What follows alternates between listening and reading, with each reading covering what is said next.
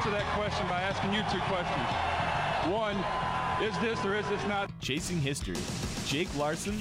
I needed to find this Shaka Khan song. I couldn't think of the name of it, and so I had to stop in the middle of the sidewalk. And 2-time Nebraska walk-on tryout participant Colton Stone. I'm putting a 12-6 that only has a 12 right at the batter's head. Yes, it is. 2, do I or do I not currently have a pulse? Yes, I do. Let's play football. More like talk football, am I right? Good morning, beautiful people. It's 10 a.m. on a Friday. You know what that means? It's Chasing History time. Chasing History on 90.3 Karen U Lincoln. I'm Colton Stone alongside, as always, Jake Larson. You're right, Jake. I think there's something going on Sunday. Yeah, there's some commercials that are going to be on. Oh, I'm going to make cheese dip. That's what it is. Right. I don't think anything else is going on. Is it cool if I have, like, I'll taste a little bit of your cheese dip? Yeah, it's going to be spicy. Is that okay? Yeah. I'm a spicy Some guy. jalapenos. I love spice. Ooh, absolutely. I think if there's anything else. I think that's it. Yeah. No. All right. Well, thank you for tuning in. It's been a good show. Today. Yeah. Anyway, well, first, before we go into the obvious, the elephant within the nation and the rest of the world, the Super Bowl, wanted to bring up, if you didn't watch. LeBron James is back. Is that what you're going to bring up? No. I don't know who that is. Anyway. You have one thing, and then I have one thing. Yeah, no problem. I guess how are you this morning, too? And you good? No, don't worry about that. You're anyway, here? I'm here. Anyway, it's the first of the month. And second of all, last night I watched the new 30 for 30 on Deion's double play on story of Deion Sanders, mainly the controversy that surrounded him within the 92 season when he switched between when he truly played football and baseball at the same time, like flying back and forth, pretty much getting no sleep between the two. Well, yeah, didn't he? If I remember correctly, he played. Maybe you should have watched the documentary. Well, I will. Honestly, it's a very good watch. It was just like any other 30 for 30. If I remember correctly, there was a time that he played in a baseball game and then had to like immediately get on a plane to go play a playoff game for the Falcons, right? Other way around. He played a playoff game. For the Braves. Yeah, because that was what they talk about. I don't want to spoil this for you or anything. Well, it's not like I mean. I know. So I think it's already happened. Yeah. So anyway, his main focus was football, and he had mentioned that but he liked baseball too much that he didn't just want to do, which I understand because it is the greatest sport ever. He liked baseball too much that he wanted to play at least part-time. Right. And so in his contract he was to be a full-time football player starting on August 1st of each season. So for baseball, he would play up until the trade deadline, and then he was playing full-time for football. Though there was something that was somewhat unofficial saying that if the Braves did make the postseason, he would rejoin for the postseason. Especially, and part of it too was, of course Deion, was a speed demon, and so really good base stealer. That Braves team had another stolen base guy who could easily fill in for him and started throughout the year named Otis Nixon, who is the all-time steals leader among non-Hall of Fame inductees. I think he has like 600 plus steals over his career. Just absolute beast with the stolen base as well. But he was suspended for 3 weeks for illegal drug use. And so along with switching between playing in the playoffs, he also played for 3 weeks in September for the Atlanta Braves. And so it just discusses the controversy surrounding, because everyone on the Braves, for example, was like, if he has that athletic ability and wants to play both football and baseball, go ahead. We totally support him. Mm-hmm. But then you had baseball purists who were, against the idea of him. And my main thing that I got out of it is I just have solidified my idea. And this is coming from someone who's a Raiders fan, and one of my favorite baseball teams is the Kansas City Royals. Deion Sanders is the better athlete than Bo Jackson, and I will stick by that strongly. Now you could argue, and I'll buy the argument that if it wasn't for injury, Bo Jackson would have been better. But when it's all said and done, what they have accomplished in sports, if you look just on that, I'm taking Deion Sanders easily, because not only is Deion Sanders in the Hall of Fame and maybe the greatest corner of the modern era of football or the post-merger. Mm-hmm. But people forget, and I don't think they brought this up in the documentary, but people forget that I think in 1991, so he only played about 100 games that season in baseball because he left to play football. He still led the majors in triples, despite playing like half a season. What Deion did? Yeah, and he still led the league in triples. And I just think that says to like his ability to play both sports. And Bo Jackson was, I will say he's, much more quiet than Deion was. A little bit more humble, but if you look at Bo Jackson's numbers in both sports, he was good. He was good in the pros, Mm-hmm. but they weren't as impressive of numbers as Deion Sanders. Well, that's the thing, and like you said, you can say in injury, which happens to a lot of guys, injury ends up being the downfall of a lot of. Mm-hmm. I mean, especially for playing two sports, you're just at a much higher risk of that happening to your knee. There we go. Yeah, you're at a much higher risk of injury, of course, but the other point is, of course, what we try to do on this show and what you should do in general when looking at comparisons is, statistically speaking, the better dual sport athlete was Deion Sanders. And also, athletically, God-given, whatever you want to say. If you want true, pure skill, it's a debate. I can see why you would say I get why people say Bo Jackson, because I think it's just that he's a freak. Just look at him. Because Deion, Bo Jackson was power and speed. He was a running back, a home run hitter. And he was like, I'm exaggerating. I was going to say he's like 290. That's not true. But he was like 230. Deion was just pure speed. He was just pure speed. That's the position he played in football, too. And he just used that weapon to just kill. Yeah. It wasn't like he was just pure speed. Like he hit home runs. Like he was, it wasn't like 126 career home runs, I think. Something like that. For Deion? Yeah. 162 That's actually maybe. more than I thought. It's in the hundreds. It's low hundreds, but 126 I think it was. Home runs? Yeah. 39. Oh, runs batted in, he has 168. That's okay. That's he what I has saw more then. stolen bases than he has runs batted in. Stolen bases is like 189, isn't it? Yeah, stolen bases 186. Okay. That's the number. Okay, so I was looking at the back end of those numbers, and I saw home runs, and I was just he had quite a few doubles too. Yeah, because that was his thing, was he kept talking, and this was triples, like he was a monster with triples. Double triples, yeah. Because the thing is, if he put anything to the wall, of course he's going to get, at least a double.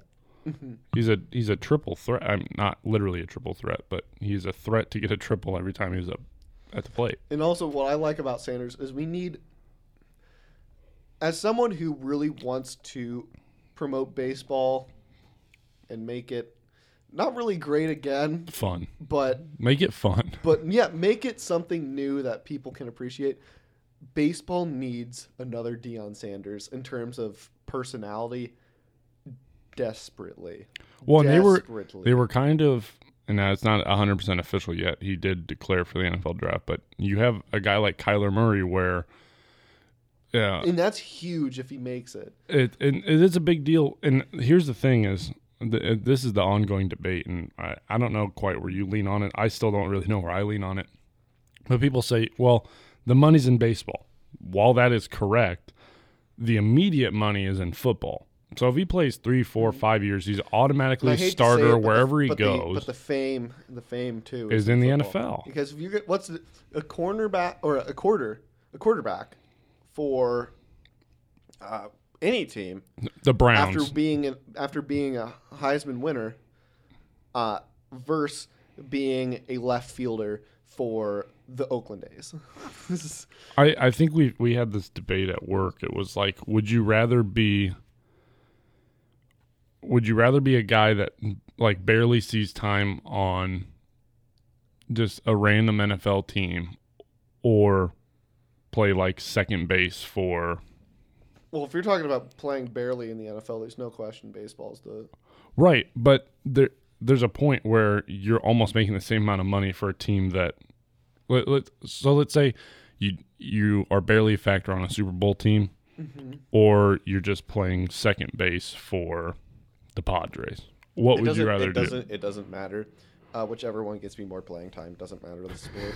It's seriously how it is. Well, yeah. Because being a regular factor on a baseball team or being Oh, yeah. a non-factor on a good football team, I'm still taking being a bigger, because I'm a bigger impact on the baseball team, clearly, this way.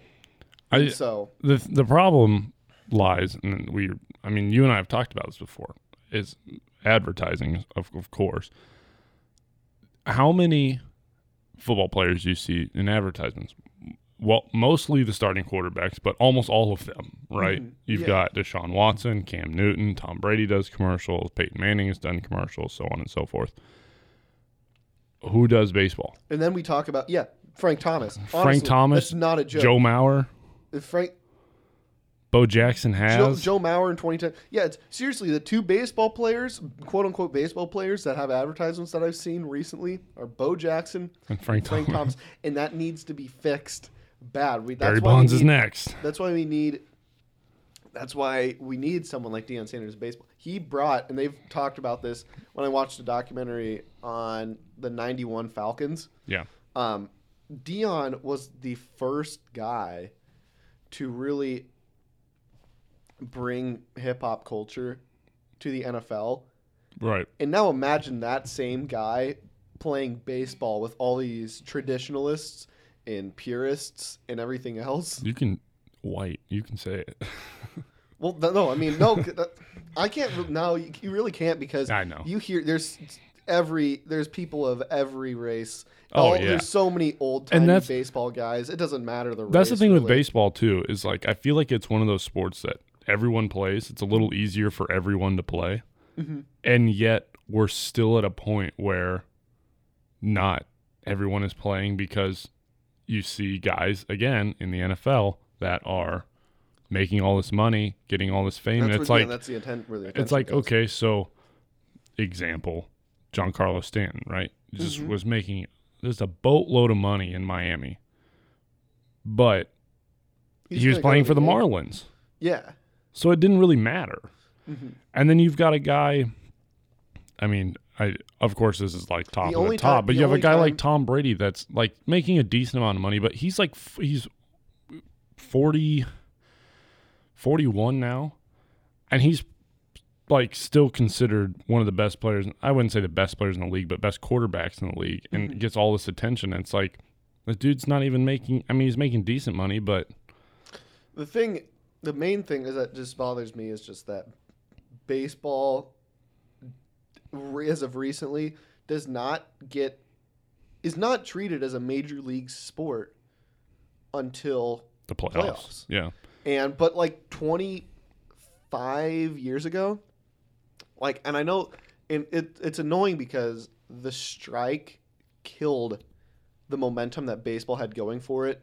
Don't be surprised there's another one coming soon too. No, there's going to be one they're predicting in the next 5 years, which probably next year. But the thing is, yeah, which is that bothers me is that it's just with this strike, it's not going to do anything in terms of popularity, because baseball's at such a low right now that it's just not. If anything, really people matter. will just care less. Exactly, and then if they can, and in that I don't think they can at this point. Yeah, because the people that do care are the ones that are left that care. Yeah, but 25 years ago, baseball released NBC and ABC joined together with MLB to create the baseball network, and that was at a point where, among other things, baseball was rivaling the NFL in terms of ratings. That's which is crazy. Well, in the 90s, now. 25, that'd be 93. So like, that's,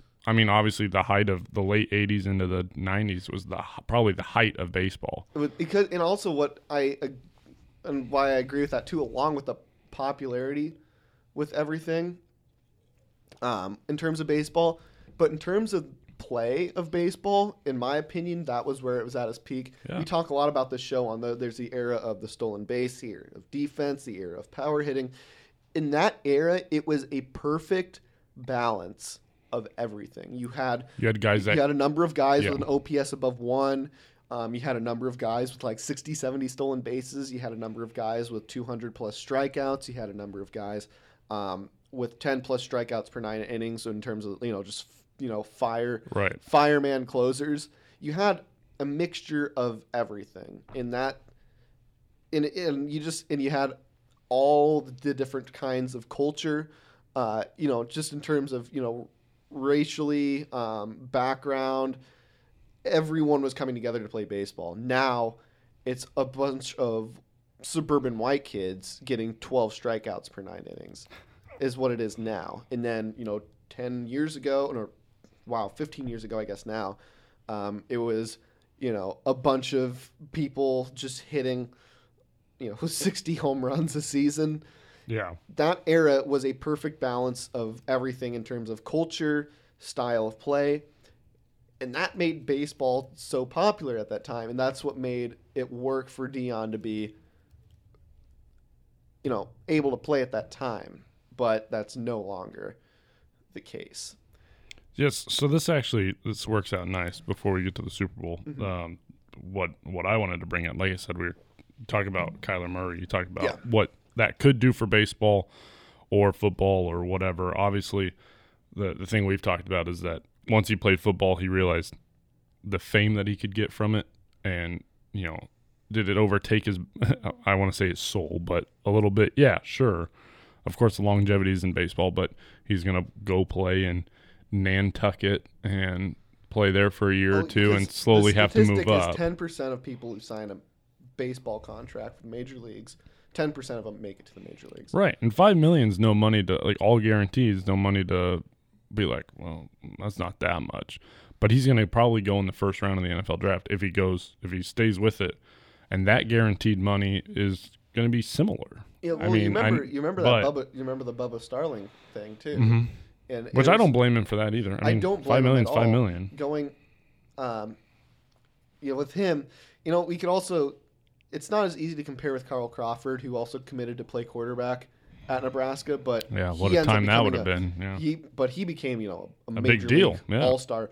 With Bubba Starling, I hate saying it, but he kind of was a bit of a flop. There was a question whether he'd even make the Storm Chasers, right?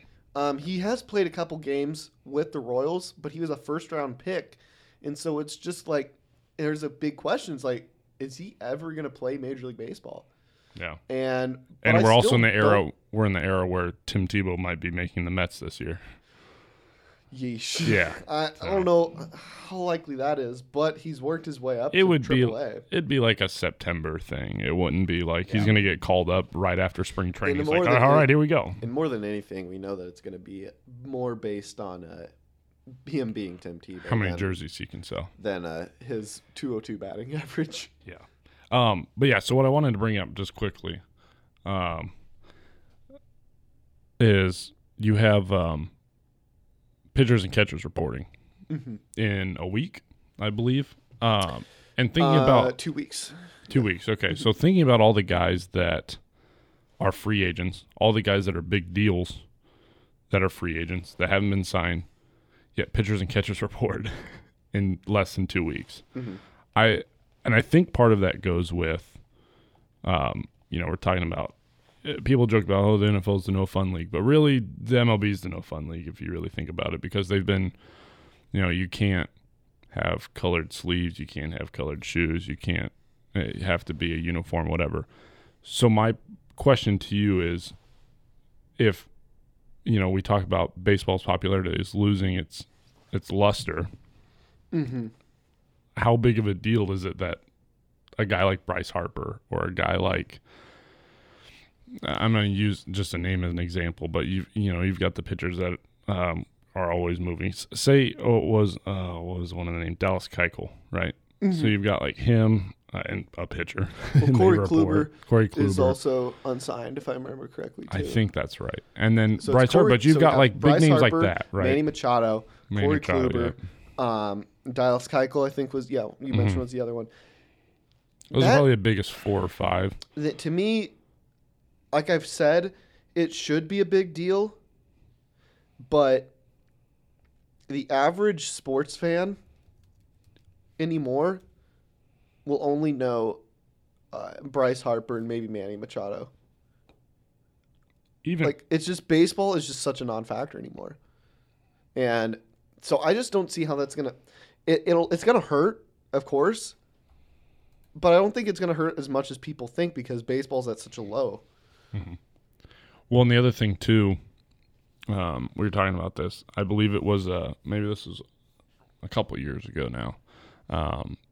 The Washington Post did a survey of Mike Trout and Kenneth Faried. Now you know who Kenneth Faried is, and you know who Mike Trout is, obviously. Oh, absolutely. But more people knew who Faried. Kenneth Faried was versus Mike Trout, and Mike Trout's supposed to be like your most marketable player. The thing is, he just doesn't really have a personality. No, I mean, but they also guy. really haven't let him have one either. Well, if you look at his like Twitter account, it's like, "Yay, go Eagles! I'm from Pennsylvania." Go Well, and Eagles. the thing too, and he's just a pure baseball player. There's nothing you can really market about him, but at the same time, he's already one of the greatest baseball players that's ever played the game. Mike Trout or Bryce Harper, who are you taking? Oh, Mike Trout, no question about that. No question. See, Bryce Harper has more of the personality, but I think baseball purists don't like the personality attitude. I don't care. I like personality. Oh, I do too. I'm just saying. But the thing is so, Bryce Harper, it comes off as a hothead a lot of the time. I'm just saying, if you want me to talk about like who I'd pick on my team, there's no question to be Mike Trout. I don't care about the personality stuff. It's just that Bryce Harper is he's got an unbelievable bat. Yeah. But speed's not really there. Arms, fine. Defense is fine. With Mike Trout, everything's like great. Home run, yes. Single, yes. Double, yes. Stolen base, yes. Throw him out from the outfield, yes. Diving catch, home run rob, yes. Double steal, yes. He can do all of it. Yeah. So, I mean, like you said, if we're going for pure baseball talent, I'm probably taking Mike Trout. So not that Bryce Harper isn't, whatever. Anyway, the Super Bowl is. I know we said right before we got on, we're just going to bring up random Super Bowl topics, best, worst teams, whatever. Mm-hmm. I have a special topic that I decided to search to see if I could get any. I want to hear about it. Super Bowl conspiracy theories.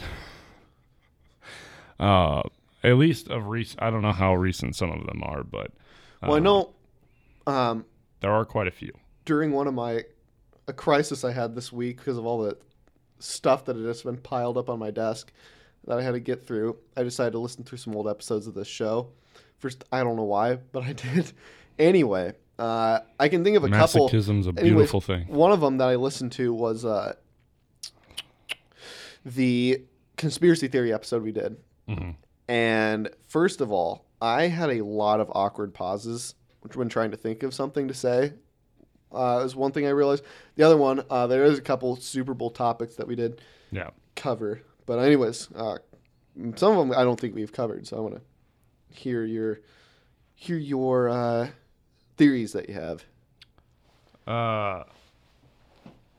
I'm just looking at some of what these are. Someone said that the Super Bowl 51 was fixed, the one that the Patriots came back against the Falcons. You know how much I hate I just hate the Patriots, and I'll take any conspiracy theory. Yep, I believe it. Yeah. It's like, so Tom Brady is from Mars. I'm like, I can see that. That might be right. Yeah. Yeah. Here's the thing about that. What makes it true. Yeah. So. The other, of course, involved the Patriots again. Super Bowl 49. 1 yard line, Russell Wilson throws an interception when they could have just turned around and handed off to Marshawn Lynch. That's The conspiracy theory is that whoever wins the MVP obviously has to be in the limelight. Like, it's because you won the MVP of the Super Bowl. So Russell Wilson threw it instead of handing it off in order to make sure that Marshawn Lynch did not win the MVP. Because if he would have scored a touchdown, it probably wins the MVP. Thoughts? wow. That's an interesting one. That's interesting. I don't know, but that's an I can interesting. believe it, but I don't believe it, Not- but not it is like- an I do like the theory. it's I not do like Russell it. Wilson's under center. It's like, you know what? I don't believe it. That's my award. Yeah. Here we go. Again, I don't believe it, but whoever thought of that conspiracy theory, that they did a good job. They did that. That's a good one. I mean, that one That's did, a good one. that one caught some legs like after, because they're like, well, maybe it's because Marshawn Lynch like doesn't talk to the media, and it's like, Well, because remember wasn't that the I'm just here so I don't get fined. was it that one or the year Yeah, before? it was Because the that year one. before they played the Broncos. Ooh, he might have done it both years. I think it was especially against the Patriots, because I remember Dion. I don't remember what company he was with. Maybe it was NFL Network at the time, but Dion was like the only one that had a real like interview with him, and everyone else was just getting like, I'm just here so I don't get fined. I'm the running back for the Seattle Seahawks. Just here so I don't get fined. They But- should have traded him to the Raiders earlier. I'm sure he would have been more cheerful. Yeah, I mean, and then I remember they made a big deal about, he's sitting for the anthem, which he's done his entire career. But Yeah. hey, not the point. Another one, Ravens Niners, lights go out. We talked about this, and I completely disagree with that one. Super Bowl is the biggest thing of the year. I don't know how much money the NFL makes from it, but I can tell you that it's more money. It's probably 10 times more money than both of us will ever see in our life. Probably. Probably. And so At least 10 times. at least. And so why would they take such a risk to get one team to win when, first of all, neither of these the 49ers, yeah, they have a decent sized fan base, but Baltimore, like, to me, I don't get how the NFL would try to rig one team to win when either of these teams in the big picture aren't a huge factor for them. And they trailed by 22 points. I mean, But the main thing is they're making that risk, and while what they're risking is their biggest revenue generator of the year. yeah. Like, why would you put that at risk? Like, I've told this story, is I remember that Super Bowl very well because what had happened was the lights go out. First of all, the one thing that you're saying was you would believe it if they had cut to commercial during that blackout, which, would have made money for the NFL, but they didn't. Yeah, they were like, oh, no, what's going on? Yeah, they didn't cut to commercial. So what happened was instead, my dad and I were watching, of course, whole family was watching. And so it's like, it was going on for such a long time. It's like, all right, what else is on? So we switched to ESPN. And on ESPN during that game was like the finals of like the Caribbean baseball series. It was like between Cuba and the Dominican Republic. So we watched that. And it was a really good game. In fact, we watched that more than we did the rest of the Super Bowl because it was such a better game. And I mean, my dad's kind of more in between football and baseball than I, and I'm more straight up baseball. But we still sat down and watched that. We'd rather watch that than the Super Bowl. And I'm sure that we weren't the only ones with that mindset during that time who's like, let's watch a really good baseball game than a stadium that has a power outage. Yeah. And so the NFL lost that number of viewers. No revenue was generated during that blackout. So that one makes no sense to me. how there's just no legs on that one is essentially what I'm trying to say. Super Bowl 50 was controlled by officials that were fans of the Broncos. Low-scoring game. Now, let me just read a couple of things. Yeah. One was because they thought they wanted Manning to retire as a champion. That's one part of it. Two, I mean, Peyton Manning had arguably probably one of the worst years of his career that year, but Von Miller is an animal. If you remember correctly, Brock Osweiler basically took him to the Super Bowl. No, yeah, I remember because that year, I remember like week 14, I think it was, we went to dinner with like a brunch or whatever with my family, and my dad and I talking about like, it looks like Manning's not going to start today against the Raiders or whatever.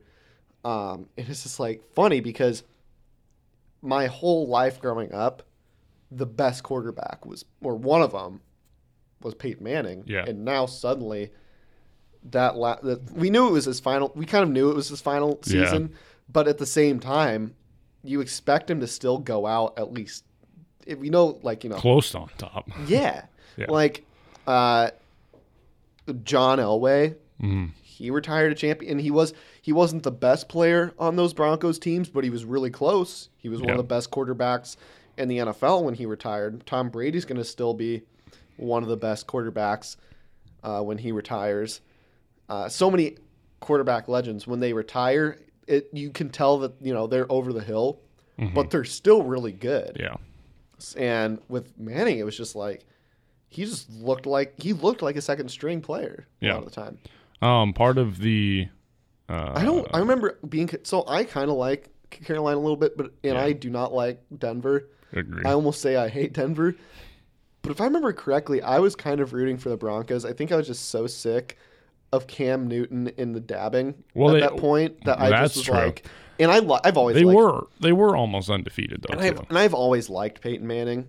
Yeah. And I wanted to see him go out on top. So I kind of remember rooting for So Denver for some reason. Part of it was there were a couple of what they would call game-altering calls against the Panthers. There was a Jericho Cotchery. Now, this is in the first quarter, so you can debate whether it really mattered or not. But he had a catch for first down that was ruled an incompletion. Then it was challenged. Clearly showed that he caught the ball. And then it still held up the ruling. There was another time that Aqib Talib went offsides on a Graham Gano field goal that he ended up kicking, and he was like very visibly offsides. It also was not long after Super Bowl, but a wife of a replay assistant attended the game as a Denver fan. Coincidence? Interesting. Probably. And honestly, I do kind of get that one, and part of it for me is, I know it happened the first quarter, but in the Super Bowl, every play matters. First of all, every play matters, but those first plays always set the tempo for how the game's going to go. I know about like the Atlanta game and that huge comeback, but that's really the exception there. The Denver when they played Seattle, do you remember that game? How the first play was the ball getting snapped over Peyton Manning's head? And that was you knew the game was pretty much over. Yeah, that Seattle was going to win from that point on. There was no question about it. I remember like almost wanting to turn the TV off after that because I hated those Seattle teams so much. Because they were good. Yeah, and because I was just so sick of hearing Richard Sherman and Marshawn Lynch. Or the lack of Marshawn Lynch. Yeah, and so once that happened, I'm just like, I'm going to just watch the paid programming on all the other channels because no one tries. But I'd still rather watch that than watch the team I'm rooting for just get killed. Super Bowl conspiracies that we have talked about. Spygate obviously led into a Super Bowl. Deflategate led into a Super Bowl. Not that we need to really rehash those by any means. I think we might have talked about this one, but it was when Joe Namath guaranteed the Jets would win the Super Bowl. Super Bowl III, I believe. Yeah. Then known as the AFL NFL World Championship. Right. No, actually, I think that might have been the first one to go by the Super Bowl. But anyway. I think it was Super Bowl III, but I think they hadn't quite done the whole NFC AFC conference thing. But that pretty much solidified the merger, if I'm correct. I think so. Yeah, because the first two Super Bowls, the AFL got killed. Yeah, right. So One of those teams being the Raiders. so basically what they were saying is that like it could have been rigged because the league wanted a high profile team from New York. Well, which league? AFL? Yeah. Well, Well, it could have been the NFL trying to. that's true. Who Well, knows? but anyways, so they wanted an AFL team to win, or rigged to try to get an AFL team to win to raise interest in pro football. Also because an AFL team just had not stacked up to an NFL team at that point. So, I don't know, but I don't know about that one, but I can say that Joe Namath is the most overrated quarterback. oh my gosh, probably one of the worst quarterbacks to win a Super Bowl. Yeah, but the fact that he was, Broadway Joe, he looked the part of a quarterback, and he predicted that win, which was a huge upset, of course. That alone just like turned him into a legend. But he's not. You look at his numbers, and he was good that year. But you know who was also one of the best quarterbacks at one point in his career was Steve Beuerlein, and we're not giving him a bust in the Hall of Fame. So Trent Dilfer. exactly. Well, Trent Dilfer actually was garbage on his Super Bowl team, but he's a better quarterback But a champion. than I'll ever be. So. I think there's one more at the top of this. Oh no, that is all. That's all of them that are on this list. So I'm sure there's plenty more. And I'm sure there's probably some that we've talked about that, like I said, we're just not going to rehash. But with that being said, and the reason I bring that up is because a lot of people are saying, well, look at what happened in the AFC, look what happened in the NFC. Well, obviously, you and I have talked about that, kind of what our thoughts and feelings are with that. Honestly, I think the two teams that are in the Super Bowl right now are probably will make the best matchup. But I think a lot of people would have watched Rams-Chiefs too, just because it would have been, one, more betting because the over, but two, it would have just been that may have been the first time that either of those teams played defense. I feel like at one point someone was going to have to play defense, but what they played week 10 and they both scored 50. Well, at the same time though, is the Rams do have a good defense. They choose not to use it. No, I just don't know what that was a fun game to watch, but I don't know how they. Well, actually, I know why they gave up so many points, and that was Pat Mahomes. Yeah. But I mean, you've got and speed you've got Tyreek Hill and everybody. You've got the best. That's the best defensive line in football. Oh yeah, that's the thing is their front seven's incredible, and so is their secondary. Their secondary's good. I mean, but it's mainly just that Talib, keep Talib, but and Marcus Peters is good too. Oh, but the problem is like, I think they rely on their line a lot, and so when it isn't successful, it's like, oh, we've got to actually play football now. This is rough. I just really want to see Ndamukong Suh rip Tom Brady's head off. That's all I want. Actually, actually, what I really want to see this Super Bowl is Andre 3000 unannounced when Big Boy is performing. I'm amazed that he's going to be performing. By the way, but we'll get into that in a bit. Fourth and goal on the one. Rex Burkhead and Ndamukong Suh for the tie. Are you saying who do I want? I'm just saying that's an ideal situation. Yeah, I'll take it. It's the only two. They're the only two on the field. And I'll really take it if Sue stops him, because that's the thing. Is that makes me so. I'm so disappointed in Rex Burkhead for playing for the Patriots. He was one of my favorite Nebraska players. It's a perfect one of those place guys for him though. He can just be a role player. He doesn't have to. No, I know there's run no it other, 100 times. I know that there's I know that it's the perfect place for him, but it still is just really upsetting to me. That's true.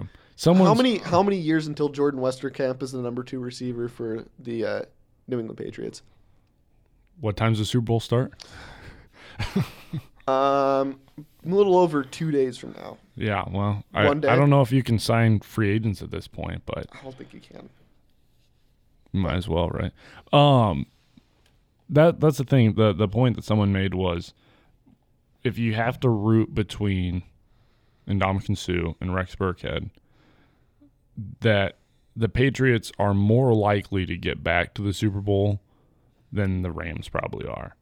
So if you're really conflicted, Oh, Rex is on a 2-year contract, or has 2 more years on his contract with the Patriots. And those 2 years, they have a better chance of getting back to the Super Bowl probably than the Rams do. Well, yeah, but just because it's the Patriots. I mean, the Rams are a really good team. I see them being built for the future. They're, as a But the dynasty Saints team. are good. The Saints are really good. There's some other teams that are up and coming.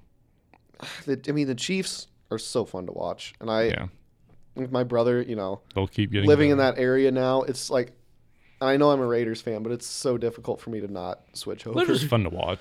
Yeah, it's Yeah. gonna be a fight for me to not switch from Raiders to Chiefs, honestly. Yeah. But yeah, so the other things we want to talk about, like I said, we kind of just Talk about. I want to hear your favorite teams that have played in the Super Bowl historically. I'm kind of interested to see kind of what you look for in a football team.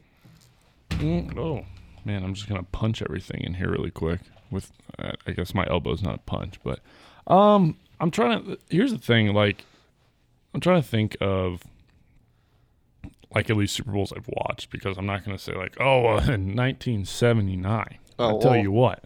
I'll tell you what. That's going to be my answer. So you're welcome to go ahead and say that. The 66 Chiefs. I tell you what. Yeah, I might have got. Remember it like it was yesterday. I remember you were on that. You were on that D line, if I remember correctly. Yeah, I shared time. Yeah. Mm-hmm. Okay. But no, you were part of that Redwood Forest defense. Yeah. The thing is, like, growing up, I kind of like switched between like teams as I was growing up, and I just so happened to be rooting for Tampa at the right time. So you remember when they played the Raiders? Yeah. That's the thing is, so of course, that I'm a Raiders fan. Yeah. I don't remember that Super Bowl. I don't remember any Super Bowl right? Yeah. that year or before it. My first year, like, I'd really, have been, 6? So my first year really knowing that, like, the NFL existed. I mean, kind of. I mean, I had backyard football when I was like 4 or 5 years old, so I knew who John Elway. I knew the teams, and I knew who John Elway and Steve Young were. But I still assumed Knew who Ken Stabler was. I assumed that they were still playing. But my first year knowing what was currently going on a little bit in the NFL was 2003. And so it shocked me that the Raiders were in the Super Bowl in 2003, because immediately after that, they were garbage and have really, for the most part, continued to be since then. So I grew up only knowing the bad Oakland Raiders. Yeah, which is, so I'm kind of disappointed that I missed out on like my one opportunity to have seen them done okay. Because I think they went to back-to-back Super Bowls, if I remember correctly. The Raiders? Yeah. In the 2000s? Wasn't it? No. I don't think they've ever been back-to-back. It wasn't back-to-back. I think because Gruden was with the Raiders, they almost made the Super Bowl. They should have, but the Tuck rule. Yeah, and then that's what it was.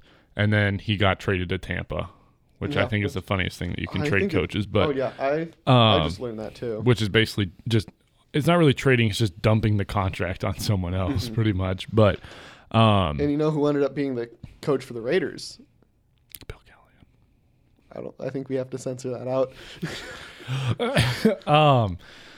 Which, no, I mean, great offensive line coach, just. But yeah, so he's a good pro offensive mind. Yeah, he just head coaching isn't, which happens a lot. Obviously, you see how many head coaches get fired every year. But yeah, so that 2003 one kind of sticks in my mind a little bit. The T.O. Donovan McNabb Eagles, that one was a fun one.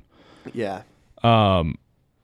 The other thing too, at least as a kid, obviously, like I said, you grow up and it's kind of just like you either are picking a team based on the mascot, what the logo is, are they winning, and like I kind of started, even as a Washington fan, I kind of started like rooting for the NFC East, except for Cowboys, because I'll never do that. No, I'll never root for the Cowboys. But I'm not even an NFC East at one guy. point, I don't know how old I was, but at one point I had a Cleveland Browns hat. And what was on that hat? It said Cleveland Browns. Oh, okay. I thought it was just going to be like the helmet, which is like really weird. And it was just the orange helmet. That's all it was. So it said Cleveland, orange helmet, and then the Browns, right? That's what like always confuses me. And it was like a beige hat. Is like with that logo, it's so weird to wear a hat with a helmet on it. Well, you want to know why I liked the hat? Why? Because of the logo. I was like 3 or 4 probably, right? I was just like, I kind of like that it's just an orange helmet. I mean, that's fair. And then the next year I realized that was dumb. Yeah. But no, the thing is, I don't really have like a favorite Super Bowl, but there have been some fun teams. Like I said, the T.O. Donovan McNabb, I wish they would have won. That Buccaneers team was really fun to watch. The Giants beating the Patriots 2 different times was fun to watch. Oh yeah. The one where they had no business even being in the playoffs, let alone beating the undefeated Patriots. The Colts, that was my favorite Super Bowl. probably one of my favorites that I've watched. Now that I really think about it. I mean, the Saints Colts was incredible, but Colts Bears also. Those two. I was disappointed really because good. I like they're one of my favorite teams, and so it was upsetting to see. Who's not at this point? It was upsetting to see the Colts win that. So. Also, Devin Hester's opens the game with a kickoff return for a touchdown. Yeah, my family we have Chicago roots. Yeah. And so we had one of my cousins was watching the game, and he's he's the biggest Bears fan I've ever met. It's not even close. And I just remember Biggest as in no, in terms of spirit. In terms of spirit. And we just were like, okay, it's the kickoff, whatever, he'll get it back to like, the 20 or 30. And then he makes it. Like a normal and person. My cousin is just screaming, just like losing it, jumping up and down. And everyone else is like, yay, you good? Like you doing all right? Where's he at? I mean, running up and down the stairs. There's a couple teams that for me that come to mind in terms of favorites that I've watched when it happened or have watched in retrospect. Right. The 2000 Baltimore Ravens. Yeah. Just pure. That team was literally only defense. They could have not even fielded anything except for their kickoff or kicker. They're literally the SCLSU Mud Dogs. Yeah. Well, football. Well, the other thing too, I mean, and then people were kind of comparing, like, of course, exactly 15 years later after that, it was the Broncos winning with basically just defense. And like, there is a comparison. I wouldn't say Von Miller and Ray Lewis are on the same level. It's kind of they're close though. And that's what I'm saying is once Von Miller's done, of course, he's probably going to be one of the best linebacker slash linebackers, stand-up defensive end, whatever you want to call him, because he'll play on the line a little bit. But very similar because, like, it's not that the Broncos team didn't have offense. They obviously had Demaryius Thomas. I believe they had Julius Thomas still at the time too. But with that Sean Moreno team, maybe with that Ravens team, I think the only time in history that a team has won the Super Bowl and then cut their starting quarterback. Trent Dilfer. Right? Yeah. Yeah. And so probably because they realized we should have won this easier. I think Priest Holmes was on that Ravens team, but he wasn't much of a factor at that point. He had reach. Once he went to the Chiefs, it was a whole different story, but he was a non-factor. Seriously, the only offensive factor on that team was an over-the-hill Shannon Sharp at tight end.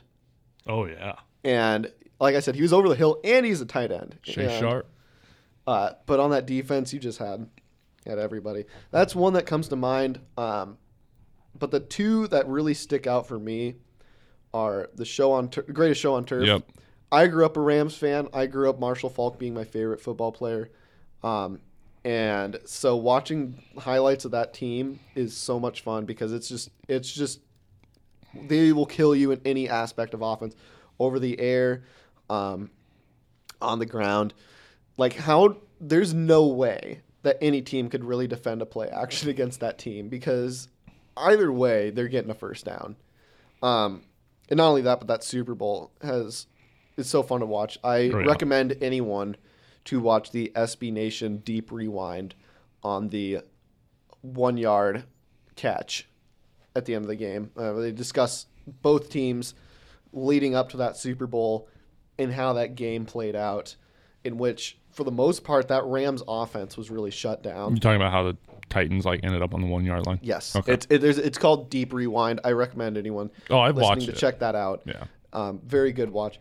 But the other team that really sticks out for me is the 03 Carolina Panthers, which seems like a seemingly random pick. Right. But part of it is that was the first Super Bowl I remember watching. We had a family reunion in Arizona at that time. Right. And so everyone in our family, and it was very much extended family, and I've not seen a lot of these people since. When we showed up, and I think we were like this was before the Patriots dynasty like really took off. So this is when it started taking off. yeah, and so everyone there was like rooting for the Patriots except us, because I'm not sure if you know this, but we and this is my dad mentioned something, and I'll get to that in a second. And I do agree with this, but with what he said, but 03 Carolina Panthers. Sorry, I lost my train of thought. They had some good players. They were one of those teams that didn't really have any big time names on their team, but they had Steven Davis, former Redskin, very good power runner who led their offense. Jake Delhomme, who's a decent quarterback for most of his career, and Chris Jenkins, one of the top, defensive players in the league. But that team was really led by their defense, and the two guys that led it, that really were like their star players, were both Nebraska guys. In Mike Rucker and Mike After Dinner Minter. And I think, and it's just funny that that's one of the two teams. The other being the 49ers in the 80s were a team. Actually, I'd say the Carolina Panthers more so, where the big factor on a Super Bowl team was Nebraska Cornhuskers and Minter and Rucker. I mean, we're forgetting all about. I was just Musha Muhammad. The team was, all around a solid team. Oh, yeah. But you could argue that the reason they made that Super Bowl was because of the old Nebraska, the pride of all Nebraska, and not the marching band, but Mike Minter and to Mike lose Rucker. by just 3 points to a team that is now still making Super Bowls. Obviously, completely different players other than Tom Brady, But they were 14-2 Patriots. They're a really good team. Yeah.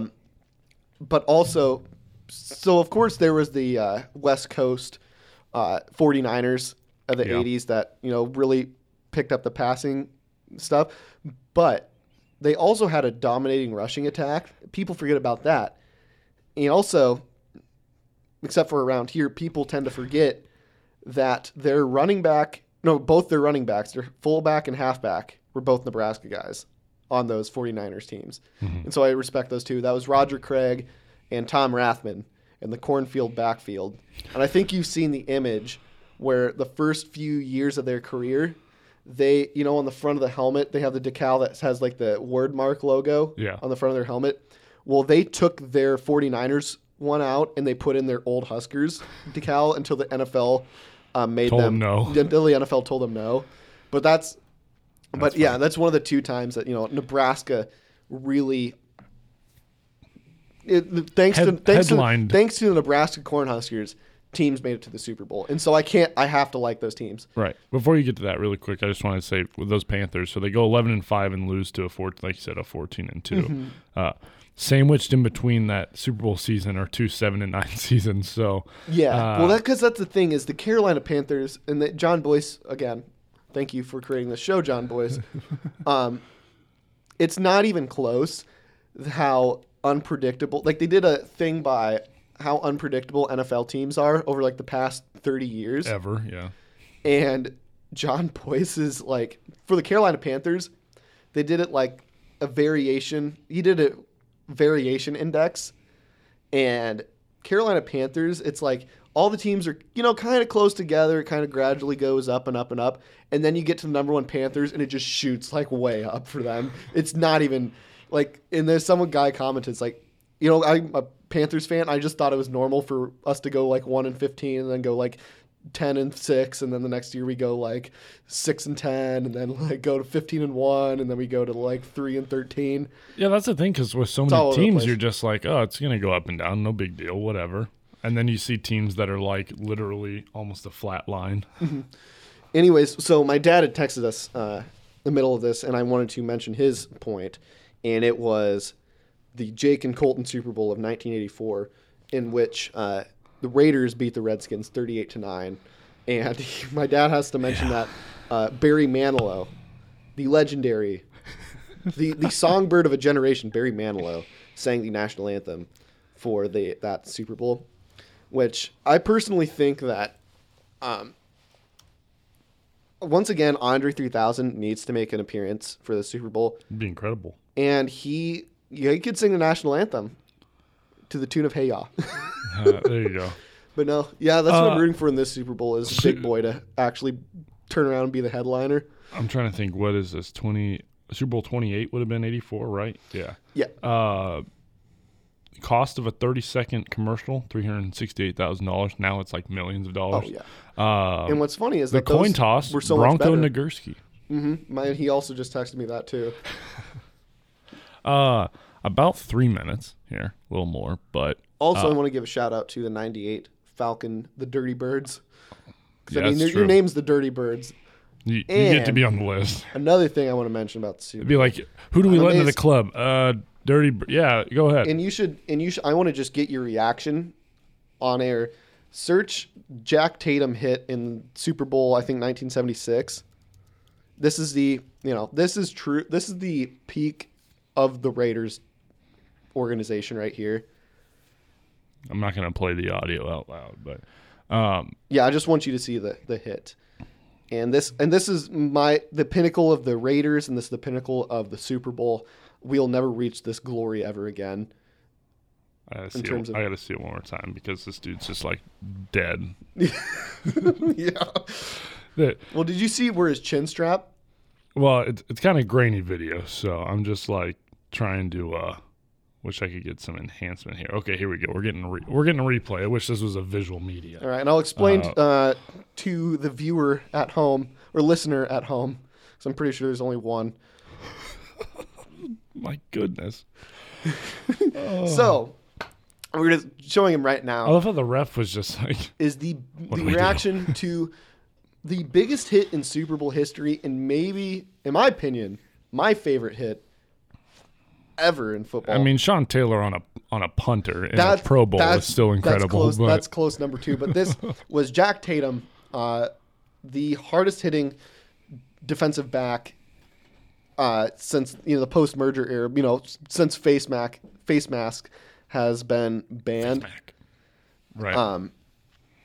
Anyway, so this was 1976, and a Minnesota Viking receiver was running a slant across midfield, which you shouldn't do against the 1970s Raiders, but he does so anyway. Has his head turned, catches the ball. Jack Tatum leads with the helmet, hits him right under the chin, and then you just see his chin strap. His helmet flies off, of course, but his chin strap just goes flying into space, and I'm sure it's just that chin strap is going to land outside of Anderson Hall any minute now, because I don't think that thing ever landed. It's absolutely recommend you check that one out. Greatest moment in Super Bowl history, in my opinion. Quickly, maybe the most upsetting loss in a recent Super Bowl. Mine is the Cardinals and Kurt Warner losing the Steelers because James Harrison stepped out of bounds. I think I'm gonna have to agree with that. I feel like I always get disappointed at the Super Bowl, but that was probably the biggest one. I really wanted to see Kurt Warner go out for me, on top. As a Falcons guy, 2 years ago, that was devastating. That was rough too. Jake, 23 seconds. All right, shout out to Rolly, shout out to Pot Roast, shout out to Mustache Man, shout out to Whirly, shout out to Sideshow, shout out to my dad, shout out to all the mommies keeping it high and tight. Am I missing anything? I think you actually got all of them this time. Wow. Yeah. My microphone is on fire right now. Thanks for listening. Enjoy the Super Bowl on Sunday. This has been Chasing History on 90.3 Karen U. Lincoln. We will catch you guys next week.